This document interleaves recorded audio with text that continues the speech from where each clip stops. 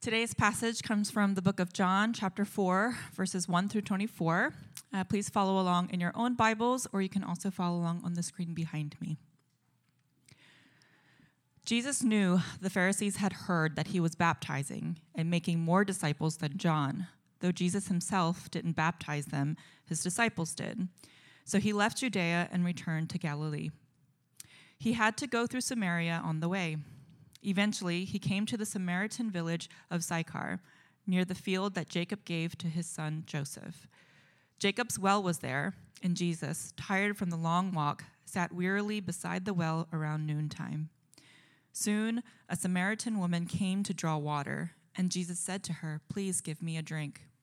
He was alone at the time because his disciples had gone into the village to buy some food. The woman was surprised, for Jews refused to have anything to do with Samaritans. She said to Jesus, "You are a Jew, and I am a Samaritan woman. Why are you asking me for a drink?" Jesus replied, "If you only knew the gift God has for you and who you are speaking to, you would ask me, and I would give you living water." "But sir, you don't have a rope or a bucket," she said, "and this well is very deep. Where would you get this living water? And besides, do you think you're greater than our ancestor Jacob, who gave us this well? How can you offer better water than he and his sons and his animals enjoyed?" Jesus replied, "Anyone who drinks this water will soon become thirsty again. But those who drink the water I give will never be thirsty again. It becomes a fresh, bubbling spring within them, giving them eternal life." "Please, sir," the woman said, "please give me this water. Then I'll never be thirsty again, and I won't have to come here to get water." "Go and get your husband," Jesus told her. "I don't have a husband," the woman replied. Jesus said, "You're right. You don't have a husband, for you have had 5 husbands, and you aren't even married to the man you are living with now. You certainly spoke the truth." "Sir," the woman said, "you must be a prophet. So tell me, why is it that you Jews insist that Jerusalem is the only place of worship, while we Samaritans claim it is here at Mount Gerizim, where our ancestors worshipped?" Jesus replied, "Believe me, dear woman, the time is coming when it will no longer matter whether you worship the Father on this mountain or in Jerusalem. You Samaritans know very little about the one you worship, while we Jews know all about him, for salvation comes through the Jews. But the time is coming, indeed it's here now, when true worshipers will worship the Father in spirit and in truth. The Father is looking for those who will worship him that way. For God is spirit, so those who worship him must worship in spirit and in truth." This is the word of the Lord. Please be seated.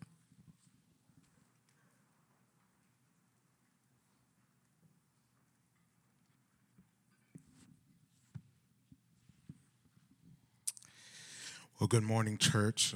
My name is Pastor Joseph, and I have the privilege of sharing the word this morning. And as we look to our passage this morning, we're beginning this week a series on a lifestyle of worship. And over the course of the next couple of weeks, what our goal and our objective is to help us to be able to understand from a biblical perspective what God expects of us in worship, and worship broader than just what we think of as the Sunday morning experience as worship, but worship that extends to everything that we do and how we do it as an offering back unto God. We're going to talk specifically about what worship looks like from different contexts, and one of the primary forms that we use to worship is again through our singing and through the worship that we do here as we gather together as a congregation. But we're going to learn and understand that there are multi-dimensions to our worship. And so if I had an objective as a pastor in terms of what I hope that you would gain from this series, is to expand your horizons of the way that you view worship. And if you've ever seen something in one dimension and then it changes into 2 dimensions or 3 dimensions, meaning that it goes from the paper and then it becomes real life, or it's a 3-dimensional form, you begin to see how it takes even a greater depth and gives even a greater insight in terms of that. And so I'm praying that through this, we would have a greater depth in our worship in all capacities, in all ways. As we look to the text this morning, I'm reminded of one of the interesting things that happens in life, and that is that seasons come and seasons go. And one of the interesting seasons that was an adjustment for me over 12 and a half years ago, I married my beautiful wife, and at the time I was still in law school, and I got married. I was going into my third year of law school, and it was interesting because there was an adjustment that had to be made. And I don't know how many of you are like me, but I am a creature of habit. Anybody out here who are creatures of habit? You like things the way that you have them, and there's a reason why you have them that way. Well, there's no way to challenge that habit than to get married, and it's a beautiful thing, but there's the challenge, because as I got married, I began to understand that my way that I thought was the perfect way of doing things was now being challenged by my beautiful bride who came into my house and didn't quite agree with my idea of home decoration. She didn't quite agree with where things should be. She had a place, and she didn't quite appreciate that my papers and books were all over the dining room table. The dining room table is for eating and not for studying, and move your books and all of these different things. And I was the one where I needed to have everything right in its rightful place. I remember one time I had a stack of papers, and Pastor Ophelia asked me, she was like, well, I just moved those papers and I put them together. And I was like, but you don't understand. I knew exactly how far down in the stack was the paper that I needed. And now it's all been turned upside down. I share that story because one of the things that happens in the kingdom of God, or as we come to a knowledge of God, is that we come out of a life where we practice things in our own way, our own understanding. And if you were like me, maybe there were things that you had perfectly set out. And then Jesus comes in and he says, I'm going to make you a new creation in Christ Jesus. And as a part of that, he begins to, and Jesus doesn't do it all at once. I mean, come on. My wife knew, she couldn't just come in and rearrange everything. But slowly I began to see papers and things were moving out of places. And slowly I would look out on trash day and say, hey, isn't that my desk? Hey, isn't that my paper? Oh, my goodness. And Jesus comes into our lives, and he begins to go into areas of our life, and he begins to challenge some of our assumptions. He begins to challenge some of the things that we had held, and he begins to take and reshape and reform us in his image, and also gives us, this is the way that I want you to relate to me. And what we begin to see here in this passage here in John is that we see a dynamic encounter as Jesus has taken on flesh, came to this earth. He is dwelling amongst us, and he begins to go out, and as he's ministering to the people, all of the people were expecting, when is our earthly king going to come?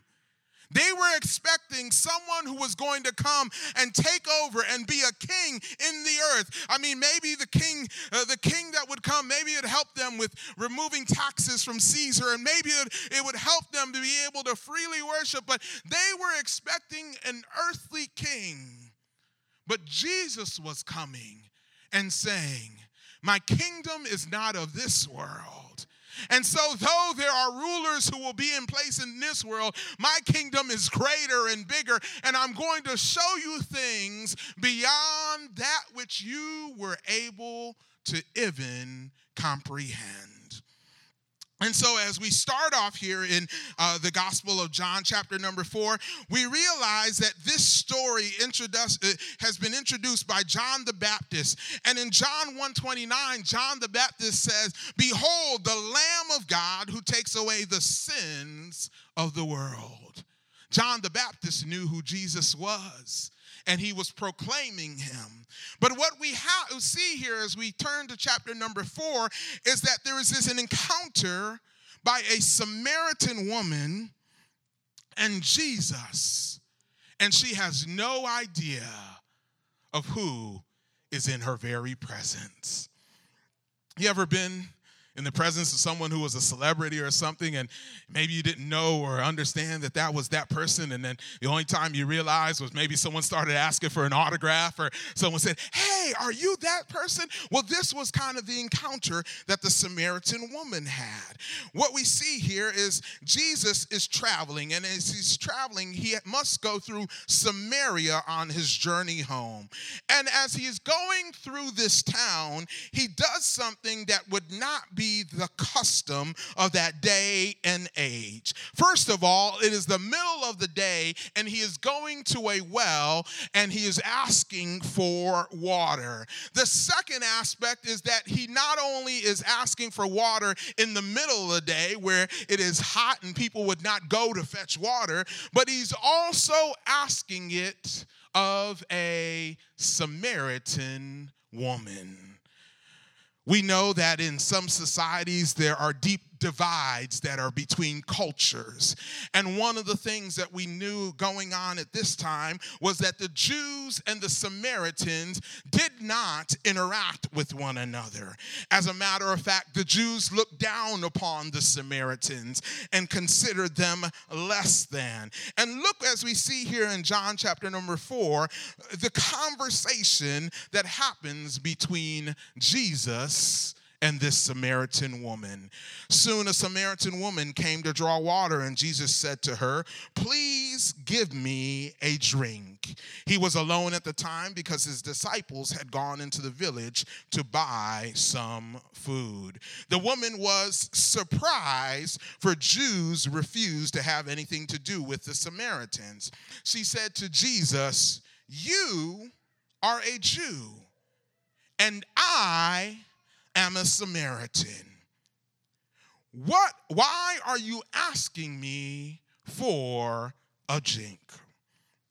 And of course, Jesus reveals to her that he was no ordinary Jew, and that giving him a drink from the well was the least that she could do.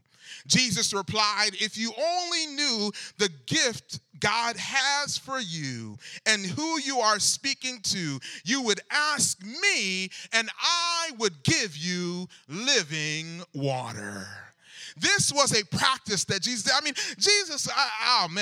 he was just amazing as you look at the encounters that he had. And Jesus would always use natural earthly things, drawing well water, to relate to heavenly realities. Come on, how many of you know, this week it was hot.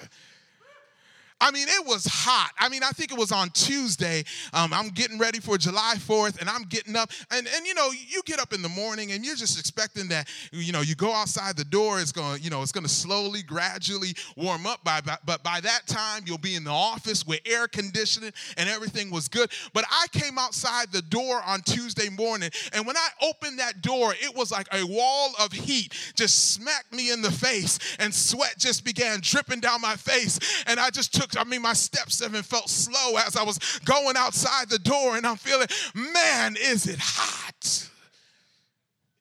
And what happens when you're hot? What do you want when it's hot? You want water. You want something to drink. You're thirsty. And here Jesus had been walking in the hot sun, and he was thirsty, and he goes to this well, and he challenges this woman. He says, "Give me a drink out of the well." And she's saying, "Why should I even give you a drink? And why are you even interacting with me?" But Jesus was introducing a reality that was bigger than even she was thinking about. One drink might get you through Tuesday, but he was telling her, "I want to give to you a drink that you will drink, and you will never be thirsty again." If you see that just with natural eyes, you'll think, wow, what kind of water is that? Can I patent that? Can I make some money off of that? But Jesus was trying to tell her this was something bigger than natural. This was supernatural. And he was the giver of life. Now, after this encounter, Jesus begins to interact with her and begins to call her out. And he begins to say, go bring your husband. I mean, you ever had a conversation with someone and they just turn it around the corner? Jesus was having this conversation about water, and then now he begins to ask her about your husband. And then they begin to go on in this dialogue. Now, our focus this morning is not this conversation, but it sets the context as we begin to see the second kind of shift that happens in this conversation. One of the things that happens when we feel and we're in places where the conversation starts to get a little bit heated, or it starts to get a little bit intense, or it starts to get a little bit deeper than we want it to go, is that you have to master the art of redirection. As a pastor, I've understood that, usually when I ask questions or someone will come to me for counseling, they are going to sometimes knowingly, sometimes unknowingly try to redirect the conversation.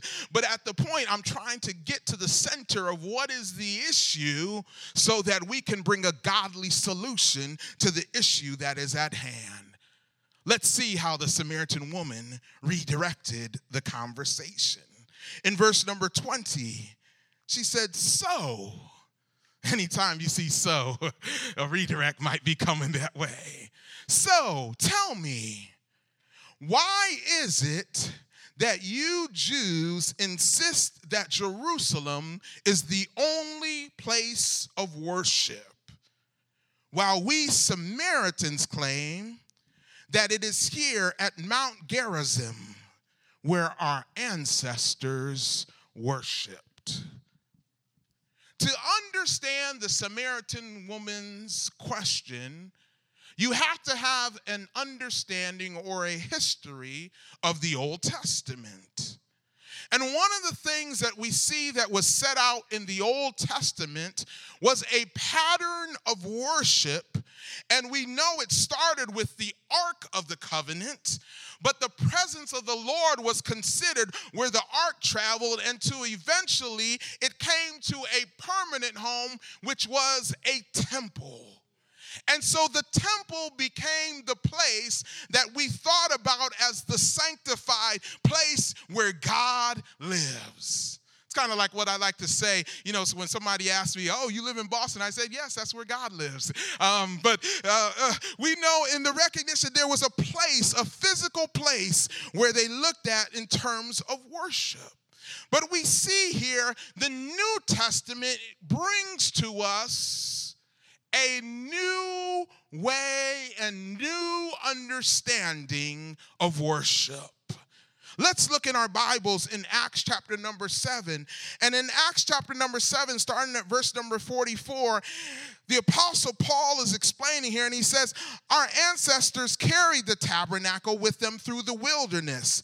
It was constructed according to the plan God had shown to Moses. Years later, when Joshua led our ancestors in battle against the nations that God drove out of this land, the tabernacle was taken with them into the new territory.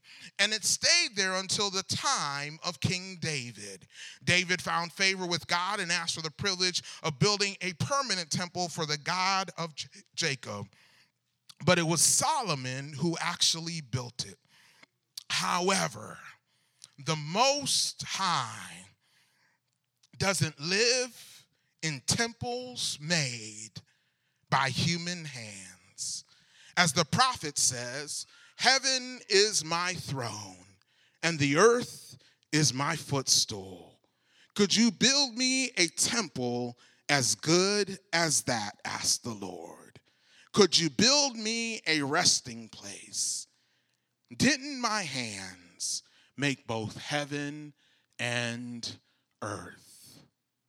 When we read this passage, we understand that between the old and the new, Jesus comes in and sets a new order, a new system, and a new pattern for worship. You know, sometimes the thing that hinders us is that's not the way we used to do it. That's not the way that I understood it. That's not the way I want to do it. But what we realize is that in Christ Jesus, he begins to say that he is the fulfillment of all that was prophesied in the Old Testament. He becomes the one who is the one that we worship wholeheartedly.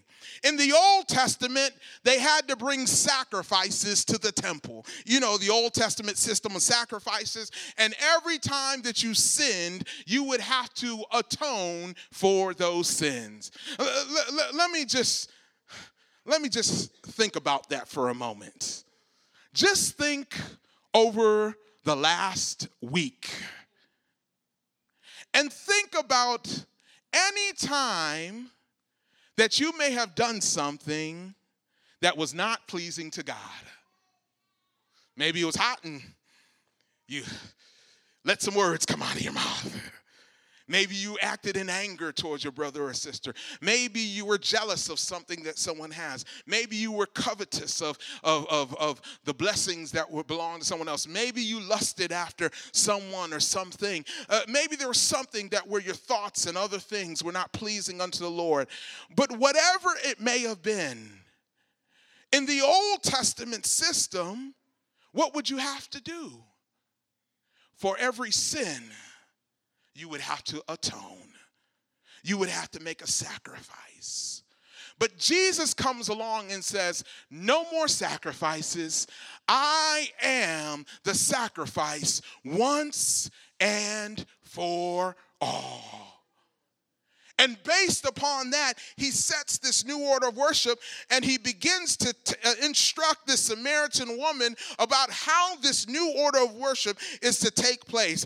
Jesus turns the conversation away from the place of worship to the nature of worship. Her question was, well, what's the best church in Boston? Is it High Rock Brookline? Is it Mars Hill Fellowship Church? Is it Mosaic Church? I mean, her question was, what's the place that we're supposed to be worshiping? Jesus' response was, even if I told you the place, what good is it if you knew the right place, but you don't know how to worship me wholeheartedly? You might go to the right place and just do things that I would look at and say, I don't receive that. But Jesus says, I not only want you to know and understand that the right place for worship is not in a temple, but it is everywhere. The earth is mine and all that is there. And so every place that you go, it is a proper place to give me worship and to praise my holy name. And he says that the nature of worship is that they that worship must worship in spirit and in truth. Look to Jesus' reply in verse number 21. Jesus replied, believe me, dear woman, the time is coming when it will no longer matter whether you worship the Father on this mountain or in Jerusalem. You Samaritans know very little about the one you worship, while we Jews know all about him. For salvation came through the Jews. But the time is coming and is here now. We are in the now of the here now. The time is here now when true worshipers, everybody say true worshipers. Listen, if we're going to take time out and live this life, I want to be a true worshiper. I want to be a worshiper that God looks at and says, I am pleased. Well done, my good and faithful servant. I want God to look at it and to say, it is a blessing to be able to see, this is my son, my daughter, and look what they are doing with all that I have given to them. And he says, the time is now coming, and it is indeed here now when true worshipers were worshiping worship the Father in spirit and in truth. The Father is looking. The Father is looking. The Father is looking. You know what would be a shame?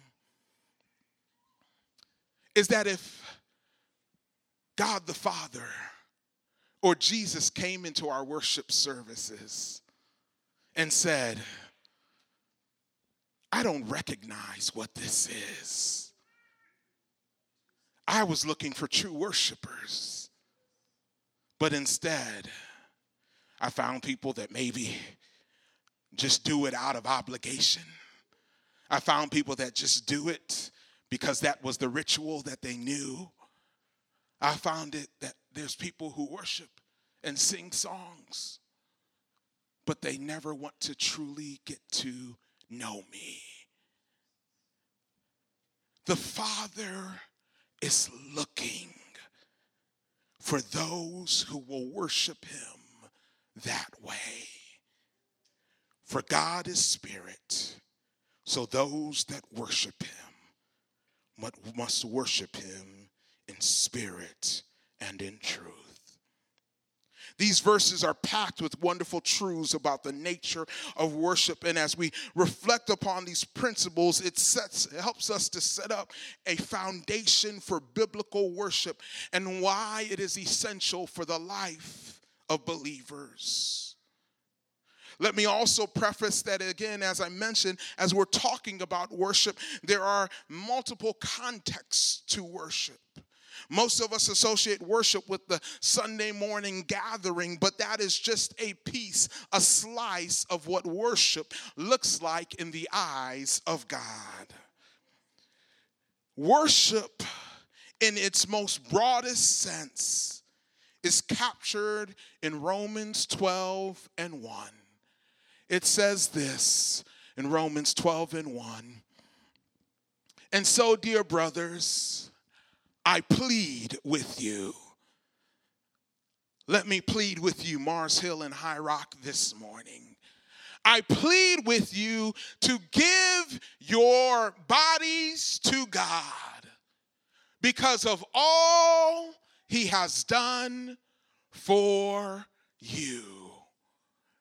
This is, it says, let them be a living and a holy sacrifice, the kind he will find acceptable. And he concludes with this. This is truly the way to worship him. What we begin seeing here is that worship is more than whether you can sing. And for those of you who might feel that you're not the best singer, or you might feel that your singing voice, you can't harmonize with everybody else, I know that you are probably some of the same ones that when you are in the shower singing, you've got your favorite jam on and it's early in the morning, you sing loudly and you sing out and you have a great time of joy. Well, guess what? God wants you to worship him with that same heart. And so no matter whether you know every note, no matter whether you know how or can harmonize with it, he invites you to use the breath that he's given to you to give him praise. But we must also understand that if singing is the only thing that we do for worship, we have only tapped into one dimension of worship. God asks us to love him with what? All of our what? Heart, soul, mind, and strength. I believe that true worship is worship that engages not just the emotions and the hearts, but true worship engages our mind. True worship should allow our minds to be filled with bewilderment and to be able to look at the awesomeness of God. I mean, we should be able to look at molecular structures and be able to say, our God is good and worthy to be praised. He is awesome in this place. We should be able to go out and see nature. We can walk in the arboretum and begin to look at the beauty of God's handiwork and say, our God is good. And we can just begin to fall in worship and say, Lord, I thank you for the beauty of your creation. True worship engages our heart, our mind, our soul, and all of our being and strength. The challenge for most of us is that we have a preference in our nature of worship. And a preference is not a bad thing. But the challenge is to expand our horizons beyond that which is just our preference. Let me just take a poll real quickly. How many people like ice cream? All right. What are some of your favorite flavors? Just yell them out. Chocolate. What else? Mint chip. Vanilla. What, Oreo? Coffee Oreo. Woo, I got to try that. Oh, man. Peanut butter Oreo. Which one? Peach. Oh. So, I want you to think about when it's a hot day and you go to the ice cream shop. One of those homemade ice cream shops, they make their homemade ice cream. And I want you to think you get an ice cream in a cone. Or a cup if you like it. And you just take that first dip of the ice cream. Now, each of us are probably going to have different reactions when we have that bit of ice cream. There are going to be some of us where our reaction is just going to be a smile. Ooh, that was good. There are some of us who will just begin to ponder the amount of work that was put into making this ice cream and being so thankful that someone took their hard work and spent so much time fashioning it and saying, thank you, Lord, for the ice cream man or woman who made this ice cream cone. Some of us are a little more vocal. Some of us might get that piece of ice cream and we might let out a hallelujah. That was good. But the nature of it is not that you have to express your response in the same way, but that you take time to respond.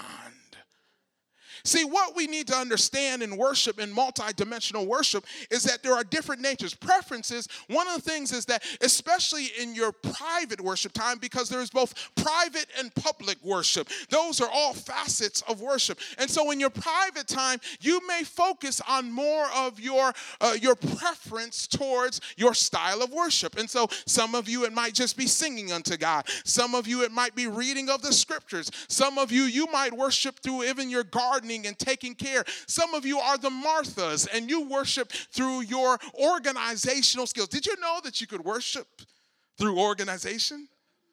The organizers in the room are getting real excited right now. They're like, really? Oh my goodness, wow. But even through that, Martha could worship even through the work that she was doing.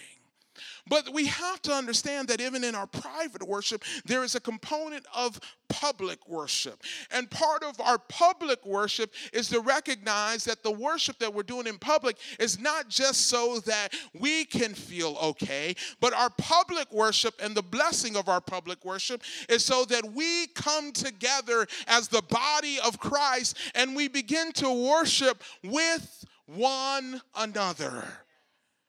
Let me help you out.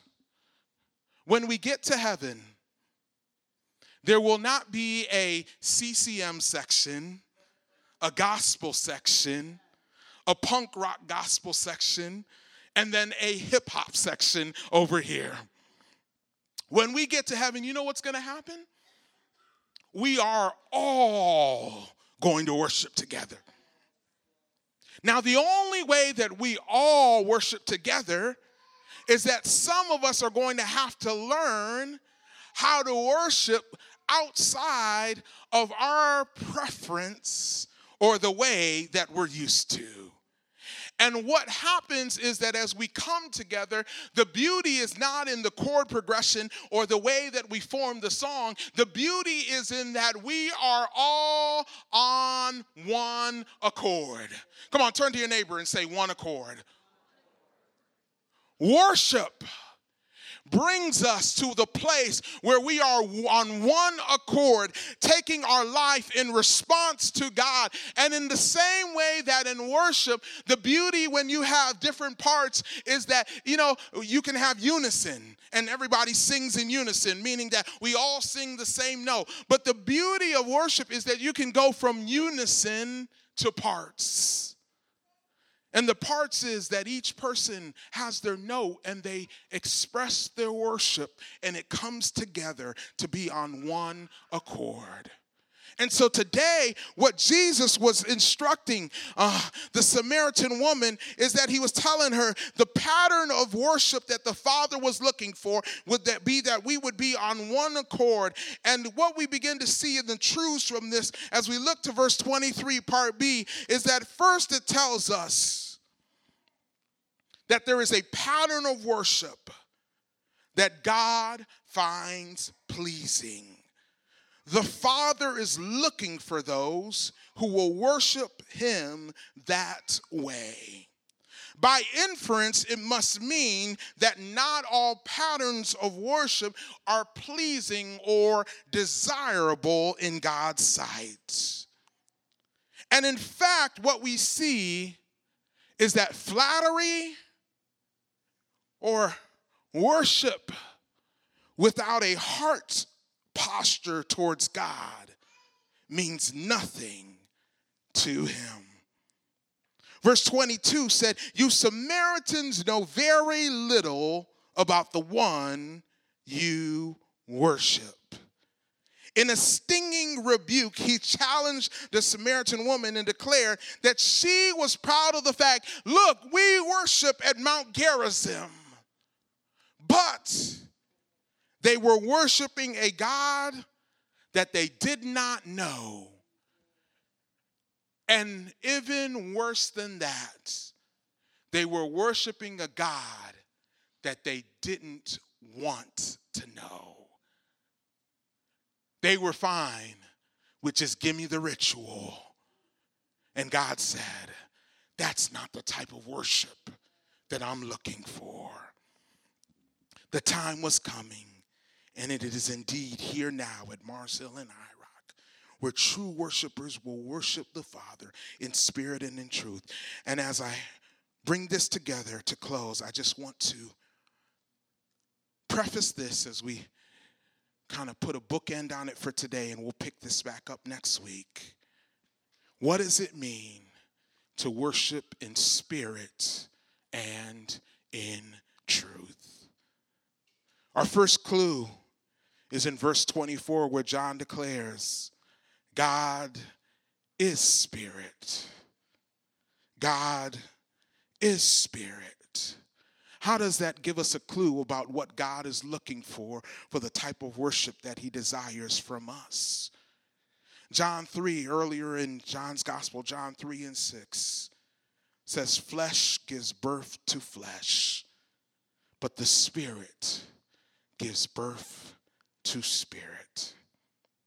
What happens when Christ Jesus comes is that he transforms us.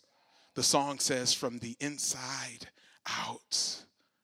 The amazing work that God does within us is he turns our heart from a heart of stone into a heart of flesh. By that we mean not that it is the fleshly nature, But what it means is that he reworks our heart that was callous towards God and callous towards the things of God. And he turns it around, and he allows us to experience the beautiful nature of what God is doing and to be aware of all that is happening within us. Worshiping in spirit and in truth is simply allowing ourselves to be able to respond to what God is doing in and through each and every one of our hearts. I try when I wake up in the morning to just think of something I am thankful for. And the reason why I do that is because that helps center me at the beginning of my day, lest I wake up and just think this is a day about me and a day about what I'm able to do throughout this day. If I can be honest in sharing, there was a season in my life where I was battling a number of medical issues, and I went in a bout of depression. And any of you who've ever suffered through depression, you may know what it's like when you wake up first thing in the morning and you haven't even started the day and you've already felt like your day has been defeated. And as I began to wake up with these days, and I would already go into panic at the beginning of the morning, already, oh man, I've messed up my day and I'll never be able to accomplish what I need to be able to do. God began to say, just worship me in the beginning of the morning. And so I began to just wake up in the morning, and in the midst of the beginning of my day, I began to say, God, you're worthy to be praised. God, you are exalted in this earth. And so through my confession that I started out the day, that was my way of worship. But in the morning, I worshiped him. Early, I would rise up to seek him. And in that place, I began to say, Lord, help me to respond to your goodness. And part of it is it helped me to see things that were there, and they were there all the time, but my eyes had not perceived them because I was so focused on all the other things that were going on. Do you know that there are so many things that become in this life that are distractions? Do you know that the tactic that the enemy would desire to use is to distract you? And so he'll try and bring in distractions that will come in. And what is he trying to distract you from? From recognizing and responding to the goodness of God. But our confession, our praise, our worship, our giving, our sacrificing, our obedience, these all become antidotes to the enemy's tactics. And they, with our worship, begin to say, Lord, I will worship and I will exalt you. But he says, not only are we going to worship in spirit, meaning that which the Spirit has done within us, recognizing and responding to it, but he says it must also be done in truth.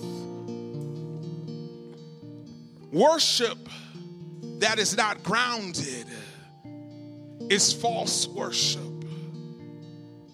And anything that is false worship is idolatry. Let me say something. Might be controversial, but I have a challenge to the church of this age. I'm not speaking just to Mars Hill or to High Rock, but I'm speaking to the church in this hour in 2018. It is possible to take the things of God, the good things that he's given to us, and take them out of the context that he desired for them to be. And so something that was good then becomes an idol. What do I mean by that? We can make idolatry out of the worship songs that we sing. We can make idolatry of, well, I only feel God's presence when they sing it this way. But what God wants us to understand is that those are only tools, instruments that we use to worship our great God. I was laughing this week because those of you who may have grown up in a church where a tambourine was a part of your worship service, and those of you who didn't grow up in those, in many African-American churches, a tambourine is an instrument of worship that is utilized. And so I was laughing because they had on video, now they have an iPhone tambourine. So my man was sitting in service and he had, instead of his tambourine, he had a little iPhone worshiping God. And I laughed at it not because, oh my goodness, how improper of him to use an iPhone, because I recognize that's just a tool or an instrument of worship. And what God wants us is not so much to be focused on, this is the way that I've done it all the time, but he wants us to be focused on, where is your heart position? In Old English, worship derived from the concept of ascribing worth to something. In the Old Testament, the Hebrew word for worship meant to bow down or to prostrate oneself. No matter whether it's up tempo, low tempo, mid tempo, whether it's through our giving, whether it's through our obedience, whether it's through our singing, our confession, God is looking for the heart position of those who will say, I bow down to you, God, and I worship you for who you are. Would you just bow your head for a moment? In a moment, the worship team is going to lead us in a response song. And this morning, I want us not so much to focus on just, I've got to sing the right notes or I've got to sing all the right words. But I want you to focus on centering your heart to allow God to receive your worship, to worship in spirit and in truth. For these are those who the Father seeks after.